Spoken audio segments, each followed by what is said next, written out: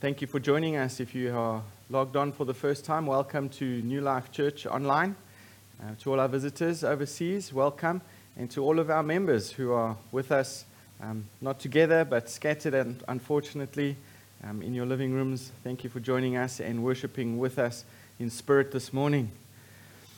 We have been going through the Gospel of Luke and more specifically the parables of Jesus over the last few months. And we are getting to the end of this sermon series. In fact, this will be our second or third last message as Jesus gets closer and closer to Jerusalem, where he will die on the cross for the sins of mankind. But in our passage this morning, Jesus is on his final trip to Jerusalem. He would very soon enter into the city on Palm Sunday. And as we saw last week, Jesus is preparing his disciples for his departure and spending a lot of time teaching them about the coming of the kingdom and what exactly kingdom life looks like. So here in our passage this morning, Jesus is in Jericho, which is very close to Jerusalem. And he had to pass through the city of Jericho on the way to Jerusalem.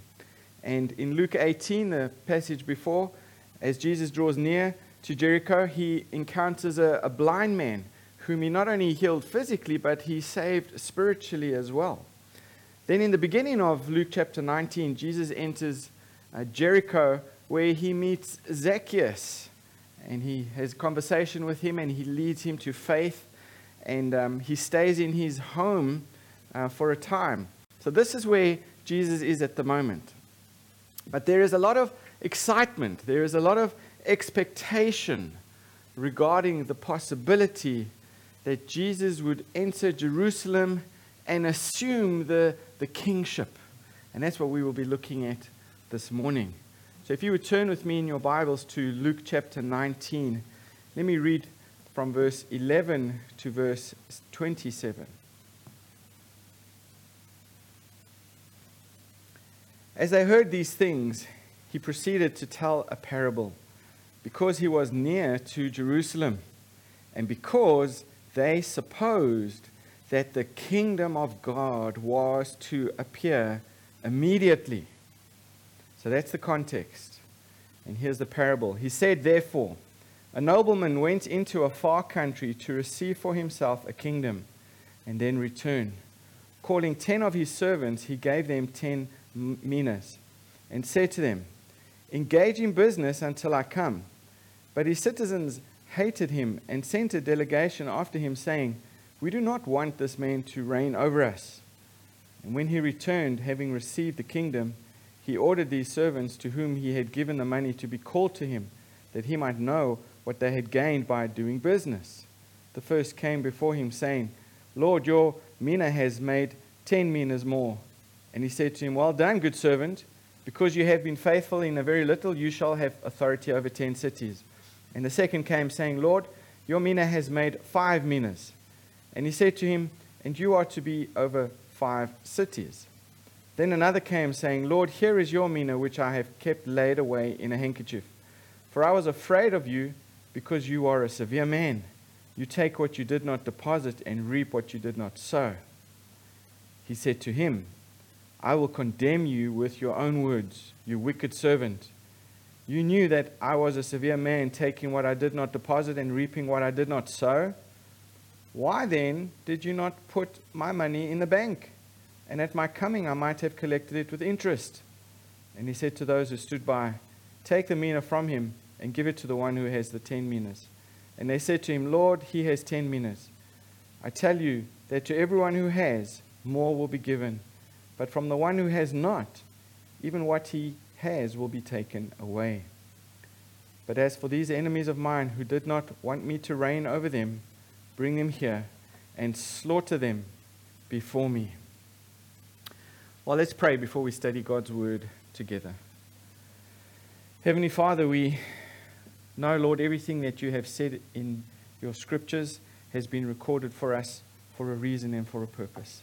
And even though we may not understand it, and even though it may seem severe and very un-PC, we know, Lord, they are your words. We know they are inspired and they are profitable for correction and for training in righteousness. And Lord, we ask that your Spirit would train us today. We pray that your Spirit would open our eyes to the truths that are here for us to learn about the kingdom and how we can expect your coming and how we are to live in light of that coming and how we are to prepare ourselves for your triumphal entry into the world once again. So we ask, Lord, please teach us. Help us to understand and help us to apply these truths that are here for us this morning. In Jesus' name I ask. Amen. Well, a number of years ago, if you asked me the question, what is the kingdom of God and what does it mean to be kingdom-minded, I probably would have answered something like this. Well, I guess that it's where we all go as Christians when we die. It's probably heaven. The kingdom of God is probably heaven. And I think that a lot of Christians still think that way. We really don't know exactly what the kingdom of God is. The kingdom of God is not heaven. We will look at that today, what exactly the kingdom of God is. If somebody was to ask you that question, how would you answer? What is the kingdom of God? How would you respond? Well, if you go through the Gospels, you will find over and over again this theme of the kingdom of God. The Beatitudes begin with a promise about inheriting the kingdom of God and draw to a close with the assurance that not everyone who says, Lord, Lord, will enter the kingdom of God. Given that it was such importance to Jesus, he preached about it constantly in his ministry. This theme, this topic of the kingdom of God should be important to us as well. When the Bible talks about the kingdom of God or the kingdom of heaven, what is it talking about? And what impact does it have on our lives as we seek to be kingdom-minded? These are important questions that we need to be able to answer. Well, in today's passage, Jesus again talks about the kingdom. He's been doing that all through his parables. But he also addresses some wrong understanding of the kingdom. And so today I'm going to lay a foundation for the parable by showing you what Jesus means by the kingdom before we examine what the parable says. If you look at verse 11, Jesus says there, as he talks to his disciples, it says, as they heard these things, what things did they hear? Well, they were referring to verse 10. Jesus said in verse 10 that his mission was to seek and to save the lost.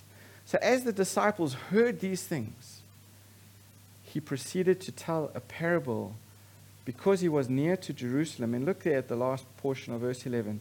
And because they supposed that the kingdom of God was to appear immediately. They thought the kingdom of God was going to appear immediately. That is a very important statement. If you have a pen, underline that in your Bible.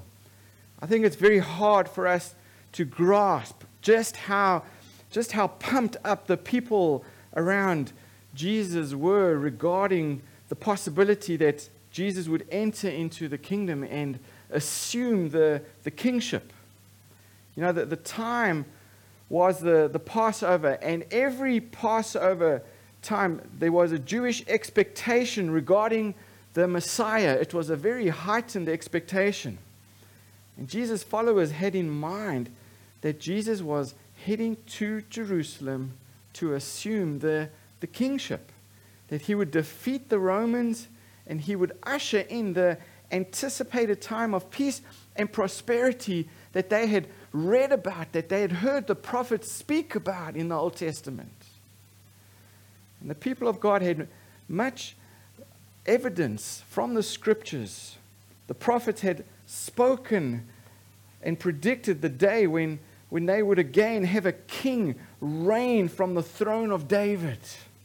And this king would not only rule the nation of Israel, but he would also rule the world. So Jesus is in Jericho. He's very close to Jerusalem. And the distance between Jerusalem and Jericho is 25 kilometers, not very long at all. And this would take about 8 hours to walk that distance. So the people are excited with anticipation. And we know Jesus is in Jericho. We know he's staying at the house of Zacchaeus. And perhaps while Jesus was staying at the house of Zacchaeus, he could see the winter palace of Archelaus, who had ruled Judah shortly after Jesus had been born. Now, this is important for us to understand the context here, because what Jesus says in this parable has much to do with Archelaus. Archelaus was the son of Herod, King Herod. This is the same king who had all the children in the vicinity of Bethlehem murdered in hope that Jesus as a toddler would be killed. So in the city of Jericho, where Jesus is telling the parable, Archelaus had built a huge and magnificent palace. So when Herod died, he left his kingdom and his wealth to his 3 surviving sons. And Archelaus was one of these sons. He was one of those who inherited Judea. But the thing is, only the Roman emperor could appoint him as a king. Remember, they were still under the governance of the Roman Empire. So Archelaus had to travel to Rome in order to be crowned as king. But there was a problem. The Jews, they didn't like Archelaus. He was a very cruel person, and he abused his authority. And they sent a delegation to the Roman emperor, begging the emperor not to make Archelaus king over the Jewish people. So the title of king was not confirmed upon him. Instead, he was made the governor of Judea, which really was a demotion, a huge demotion. And you can imagine when Archelaus, he returned, he was very angry. And out of revenge, he killed all of those people who had been unfaithful to him. He was very cruel. He was a horrid person. And 10 years later, Caesar himself banished Archelaus from this region because he was so extremely cruel. So it's this historical background that prompts Jesus to tell the parable of the 10 minas, to tell the parable of the master who goes and then comes back. And Jesus' parable would have reminded his hearers who were listening to the story, his immediate hearers, of the story of Archelaus, who is now dead. And he's talking about the kingdom.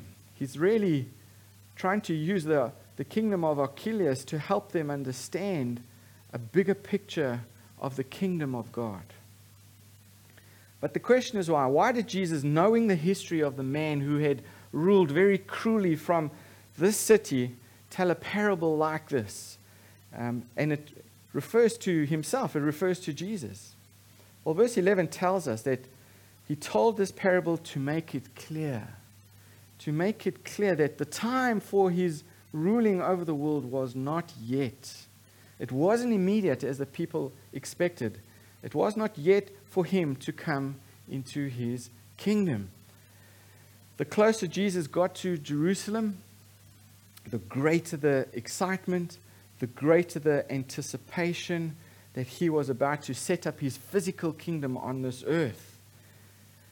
But the disciples did not understand that Jesus was about to depart from this earth, and he was to go to the far country of heaven where God the Father would crown him as king of the kingdom of God. So Jesus was helping them to understand these kingdoms. And I think Jesus was hinting at his imminent departure. He was going to leave them very, very soon, where he would go to the Father in order to receive his kingship. And then he would reign until some future time, known only by the Father. And then he would return to earth in glorious triumph.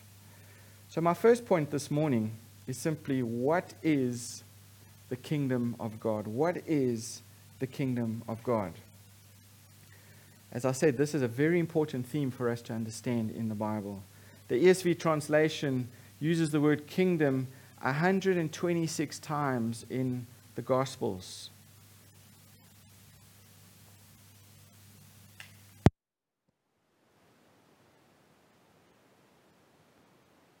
About the kingdom constantly. He said, the kingdom of God has come. Therefore, repent and believe. He didn't just preach the kingdom of God, he preached the coming of the kingdom and the way people could enter it.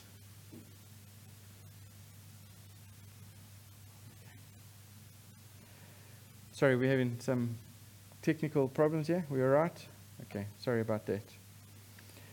Look at Acts 28. In Acts 28, verse 31,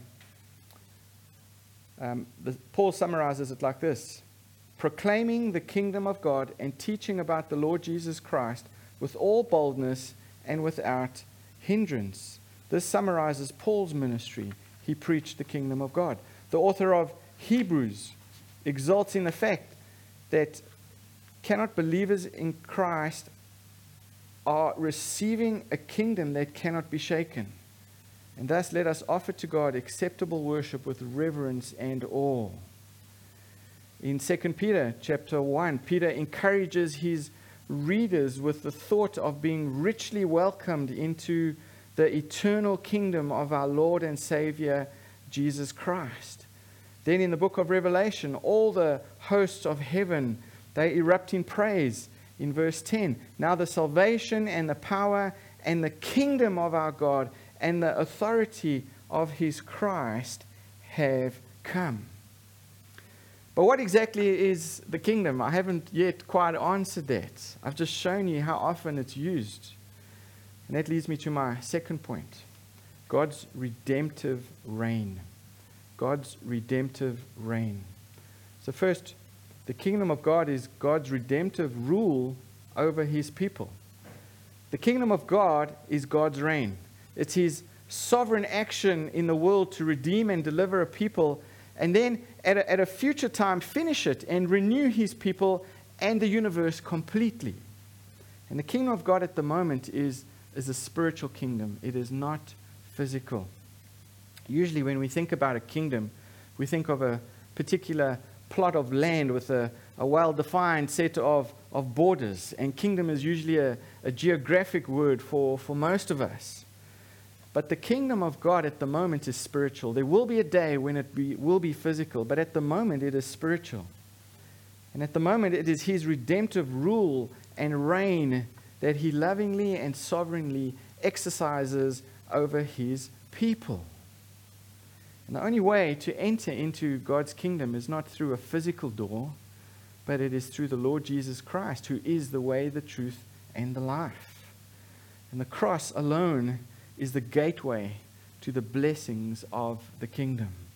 The cross alone enables us to become citizens of the kingdom. So Jesus came to inaugurate this kingdom. So he came to institute this kingdom, which one day will be established with perfect justice and righteousness. And you don't get to enjoy the blessings of the kingdom unless you come through the Lord Jesus Christ, through the blood of the King of this kingdom. The fact that Jesus is going to rule the world with perfect righteousness is unfortunately not good news to everybody. If you think about it, it's actually terrifying news. Why? Because not everybody in the world is righteous. Not everybody in the world is able to have a passport in order to enter into this kingdom. We are born as enemies of this redemptive king, this redemptive ruler. We are born as enemies, and we will be judged because he is perfect in every way. And if we get what we deserve because he is a just judge, we will get his wrath, the wrath that is prepared for us. So the coming physical kingdom is only good news if the coming king is a savior. So he's not just the judge who will give us what we deserve.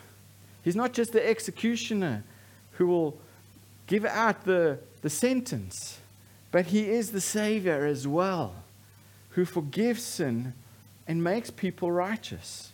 And he does that through the death on the cross of Calvary.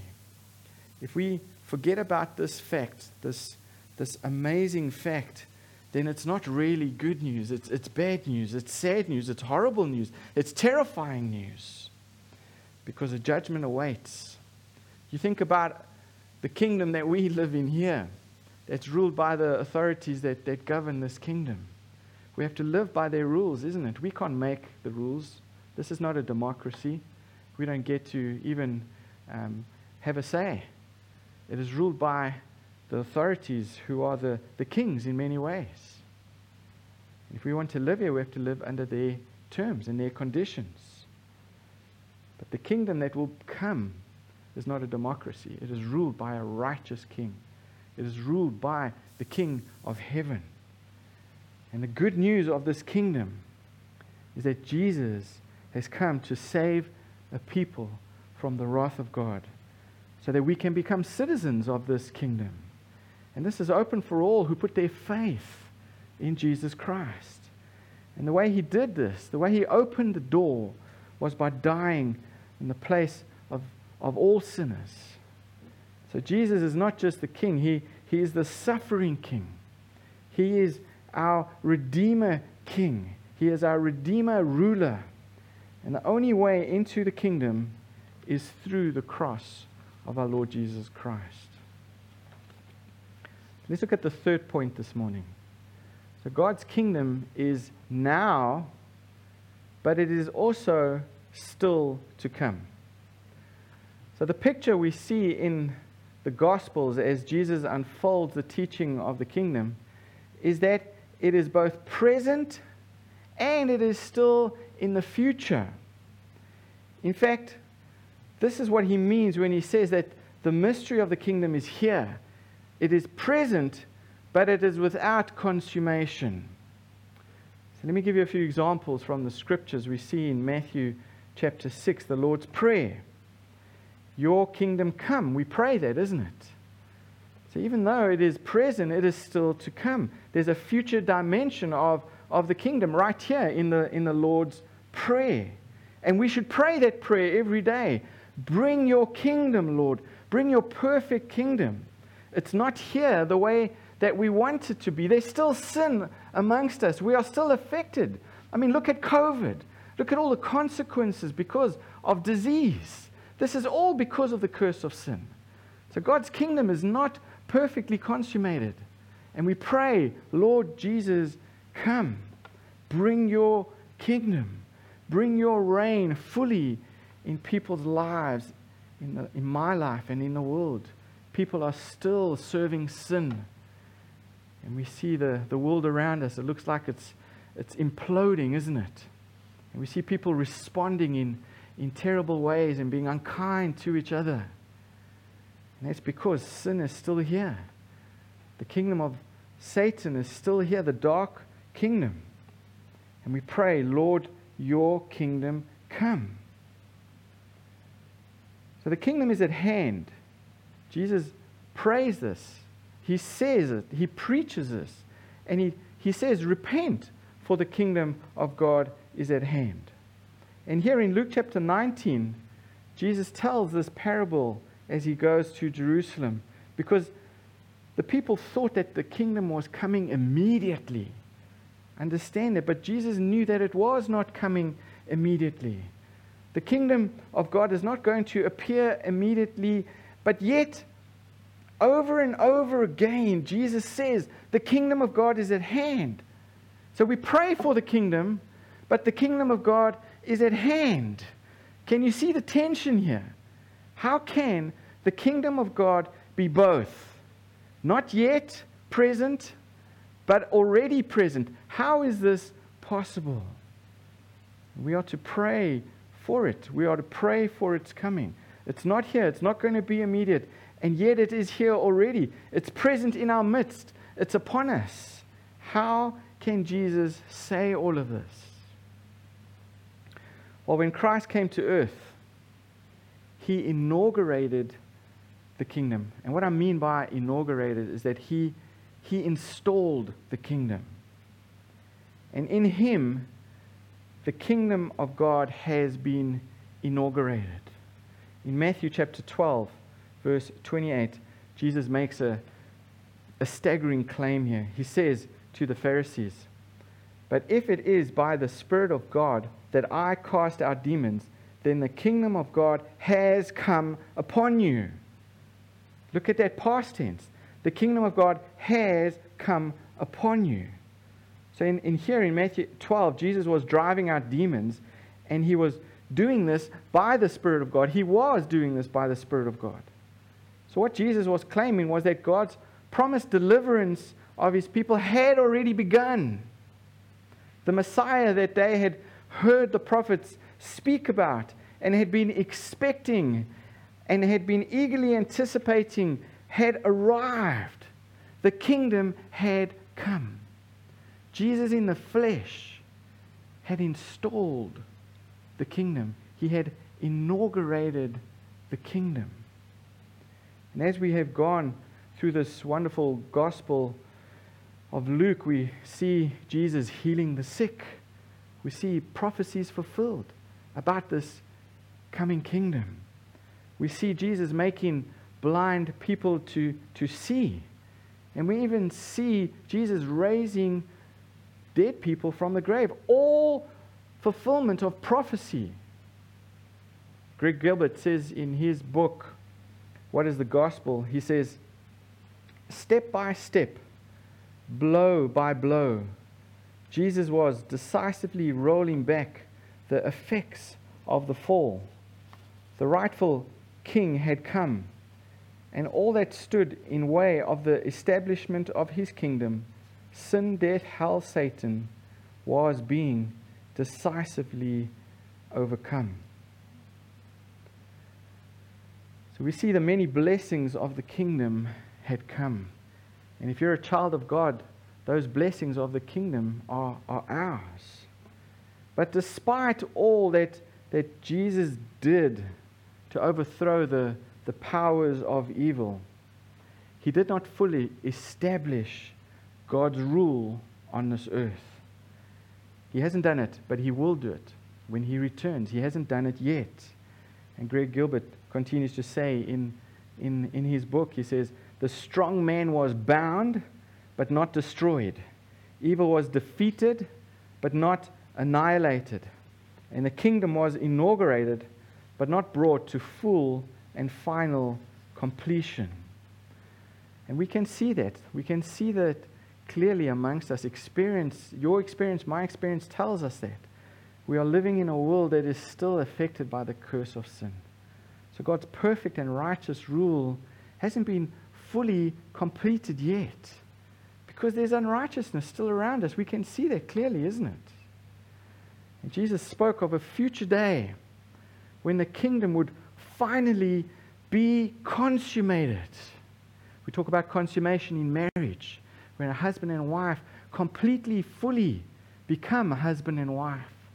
And that's the consummation we're talking about of this kingdom, where the kingdom will be fully and finally accomplished, where it will be fully and finally made perfect. And that's when the Lord will return.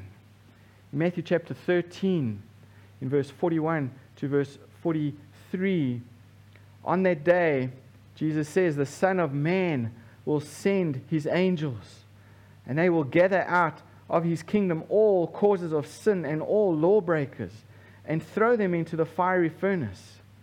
In that place there will be weeping and gnashing of teeth. And then the righteous will shine like the sun in the kingdom of their Father. He who has ears, let him hear. He also looks forward at the Last Supper to the day when he would drink the fruit of the vine again with his disciples. And he says these words in Matthew 26, verse 29. I tell you, I will not drink again of this fruit of the vine until that day. Which day? The day when he comes. The day when he consummates his kingdom. when I drink it new with you in my Father's kingdom. Every day, every time we take communion, we have a future expectation of when the Lord will return. And this is what we're looking forward to, the consummation of the kingdom. This is our hope. This is the great hope that we all have as Christians, the thing which we long for and to which we look to for strength and for encouragement. This is the day when our King, He will part the skies and He will return to establish His glorious kingdom finally and forever. What a wonderful day that will be. No more sin to trouble us. No more effects of the curse to keep us in misery.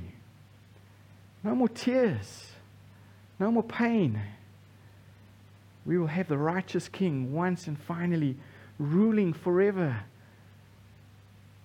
the kingdom that He has promised. And that glorious moment is when everything in this world will be set right. When there is perfect justice. And evil will be overthrown forever.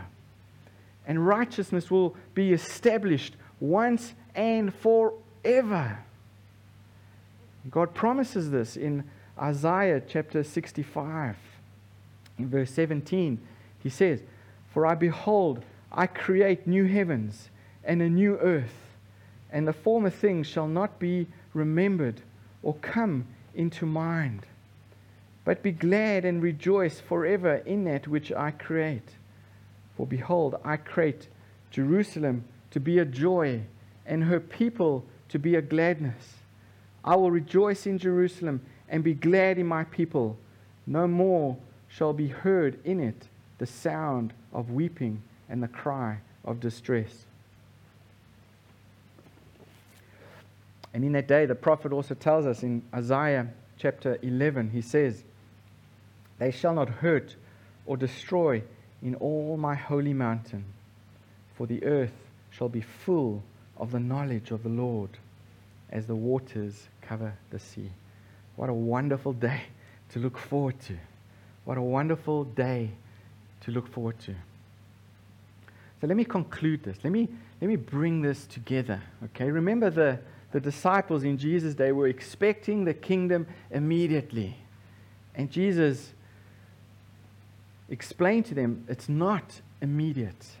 He tried to explain to them that He was leaving and He would return. Like Archelaus did. He left his kingdom to be crowned by the Roman emperor, and he would be coming back. But they didn't understand this. We need to understand this. The Lord is returning. So this foundation has been laid for us before the Lord actually talks about the parable. And what Jesus goes on to say to the disciples and to us this morning is that we should commit ourselves to serve Jesus faithfully until we see Him again, until we wait His return. We'll go more into the parable next week. But that's basically what the parable talks about. We need to use the gifts that God has given to us to advance the kingdom of Jesus, to advance the kingdom of God on this earth, the spiritual kingdom of God. We don't know when He will return to consummate His kingdom. But when He does, this grace period will be over. I think one of the main reasons why the Lord has not returned in 2020 years is because there are still people who need to hear the good news of the kingdom. There are still people in their sin. If the Lord was to return, there would be no more time for them to repent. There would be no more opportunity for them to come to faith in Jesus Christ. Remember, when the Lord returns, He's not returning on the back of a donkey. He's returning on the back of a white horse. And that white horse is a symbol of judgment. It's a symbol of war. And the Lord's coming to consummate His kingdom, His perfect, righteous kingdom. And justice will be done. But this is not good news for those who are outside of His kingdom. for those who are not made righteous yet by the blood of Jesus Christ. So we have this grace period until the Lord returns. Those who are lost in their sins will be crushed by God's perfect and holy judgment. And the coming kingdom becomes good news only when sinners are told that the coming King, who is perfect and just and righteous, is also the Savior who will pay for their sins. He is the King who is the suffering King, who is willing to forgive and make us righteous. And He does this all through the death of Jesus on the cross. And we need to be faithfully telling others about the hope that we have in our Redeemer King. So church, we have a responsibility to fulfill. Remember in Matthew chapter 16, when Jesus institutes His church, He says, upon this rock, He's talking about Peter's confession of faith. He then immediately says, I will give you the keys of the kingdom of heaven. And whatever you bind on earth shall be bound in heaven. And whatever you loose on earth shall be loosed in heaven. He's talking to the church here. The church has the keys of the kingdom of heaven. And whatever we bind on earth will be bound in heaven. And whatever we loose on earth shall be loosed in heaven. This authority of that kingdom has been given to the church. We have the right to act in Jesus' name by the King. This is a huge responsibility that we have as a church.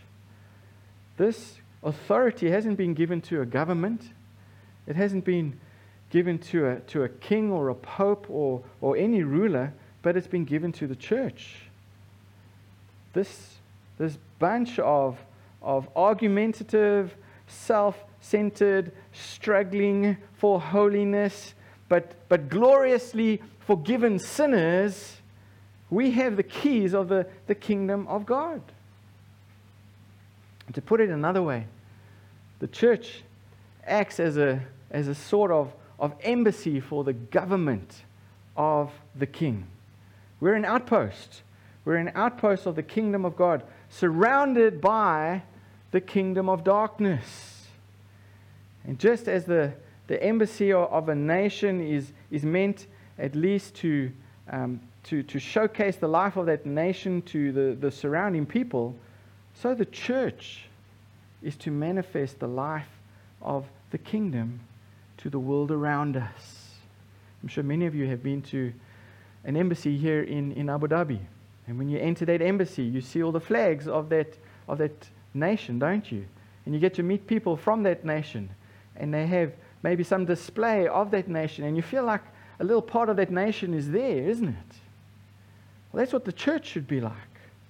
The church is the embassy for the government of the King.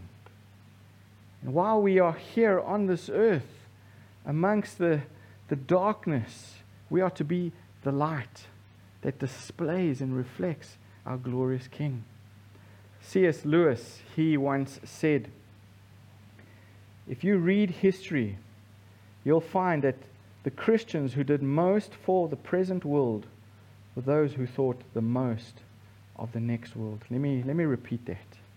If you read history, you'll find that the Christians who did most for the present world were those who thought the most of the next world.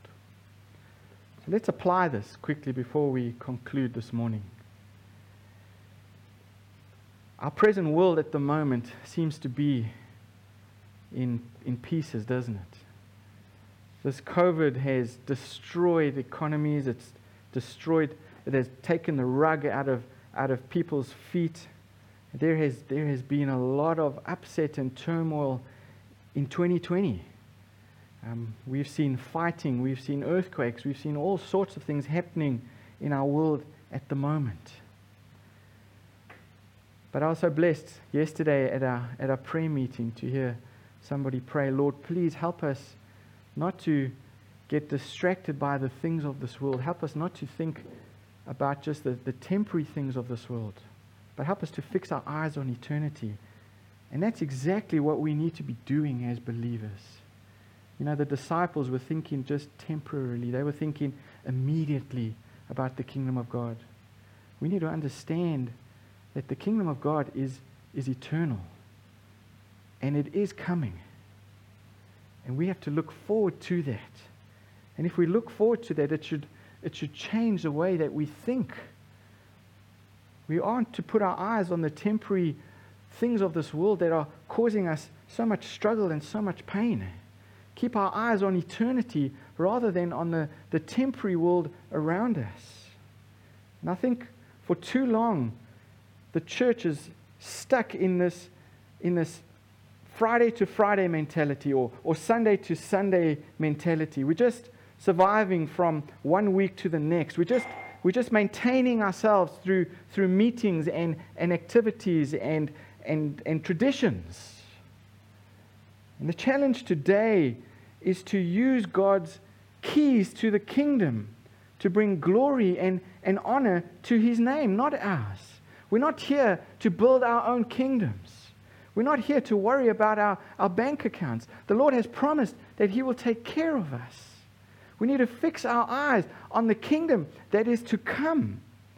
And the keys of the kingdom have been given to us not just so that we can enjoy this material world around us, but so that we can think about God's kingdom, so that we can point people to the kingdom, so that we can show them how they can enter into God's kingdom, so that we can tell them about our wonderful King.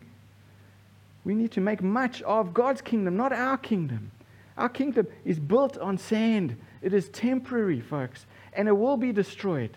I think many of us, what this COVID has taught us is how much we depend on our own little kingdoms, how much time and effort we've put into our kingdoms, and how much time and how much effort have we put into the kingdom of God? Are we focusing on that which is eternal? Please understand that being in the church doesn't mean you are automatically a citizen of the kingdom. In fact, it's the other way around.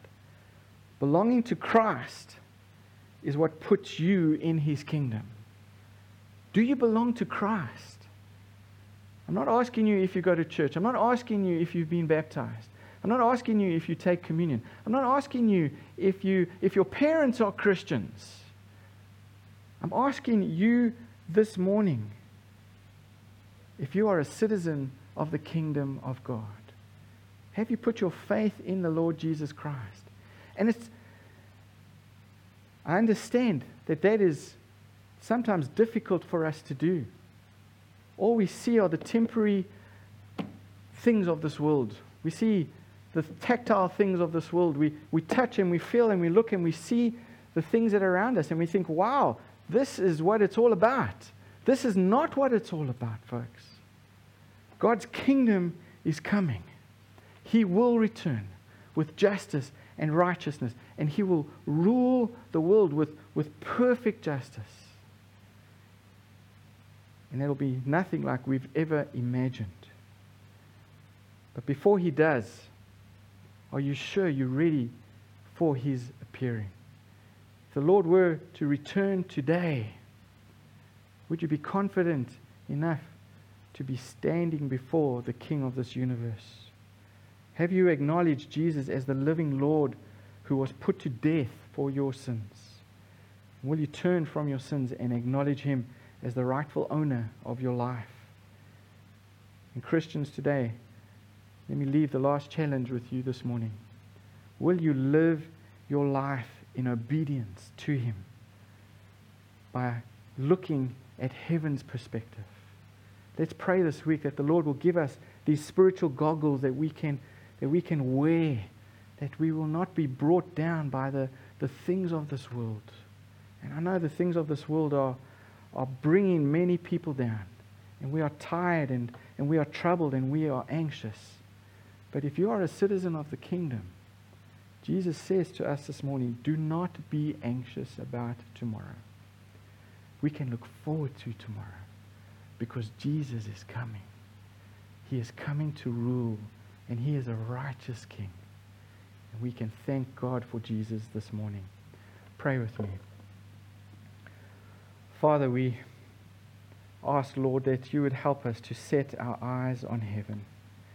Pray, Lord, that you would give us heaven's perspective, that you would stamp eternity on our eyeballs, Lord, that we wouldn't be so short-sighted that all we see are the things around us. Help us to see your spiritual kingdom. And Lord, it is advancing, Lord. Even though we don't see it, there are people coming to faith in Jesus Christ. Even through this pandemic, there are people who've been brought to their knees. People have put their faith in their own mammon, who have been brought to their knees because all of that's been taken away. There are people who are looking to the cross. There are people all over the world who are embracing Jesus Christ as their Lord and Savior. Lord, we can't see this, but we are so thankful that this is happening. And Lord, we know that you bring you cause all things to work together for good to those who love you. And this pandemic and all of the problems that go with it, you are using for a purpose. We need to believe that, Lord, because your kingdom is real. Even though things seem to be falling apart around us, this is your design, Lord. Nothing happens by chance. Help us to put our faith and trust in this wonderful truth, Lord. And help us to pray, your kingdom come on earth as it is in heaven. So, Lord, we pray for your help this week to live in light of eternity. And help us to live with a greater assurance, Lord, that we are citizens of the kingdom.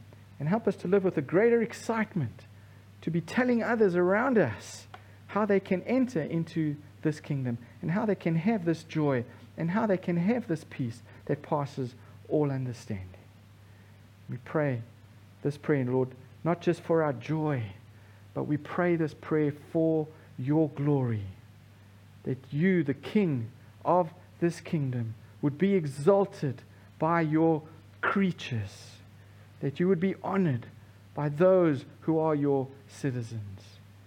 Yours is the kingdom, the power and the glory, forever and ever. We pray in Jesus' precious name. Amen.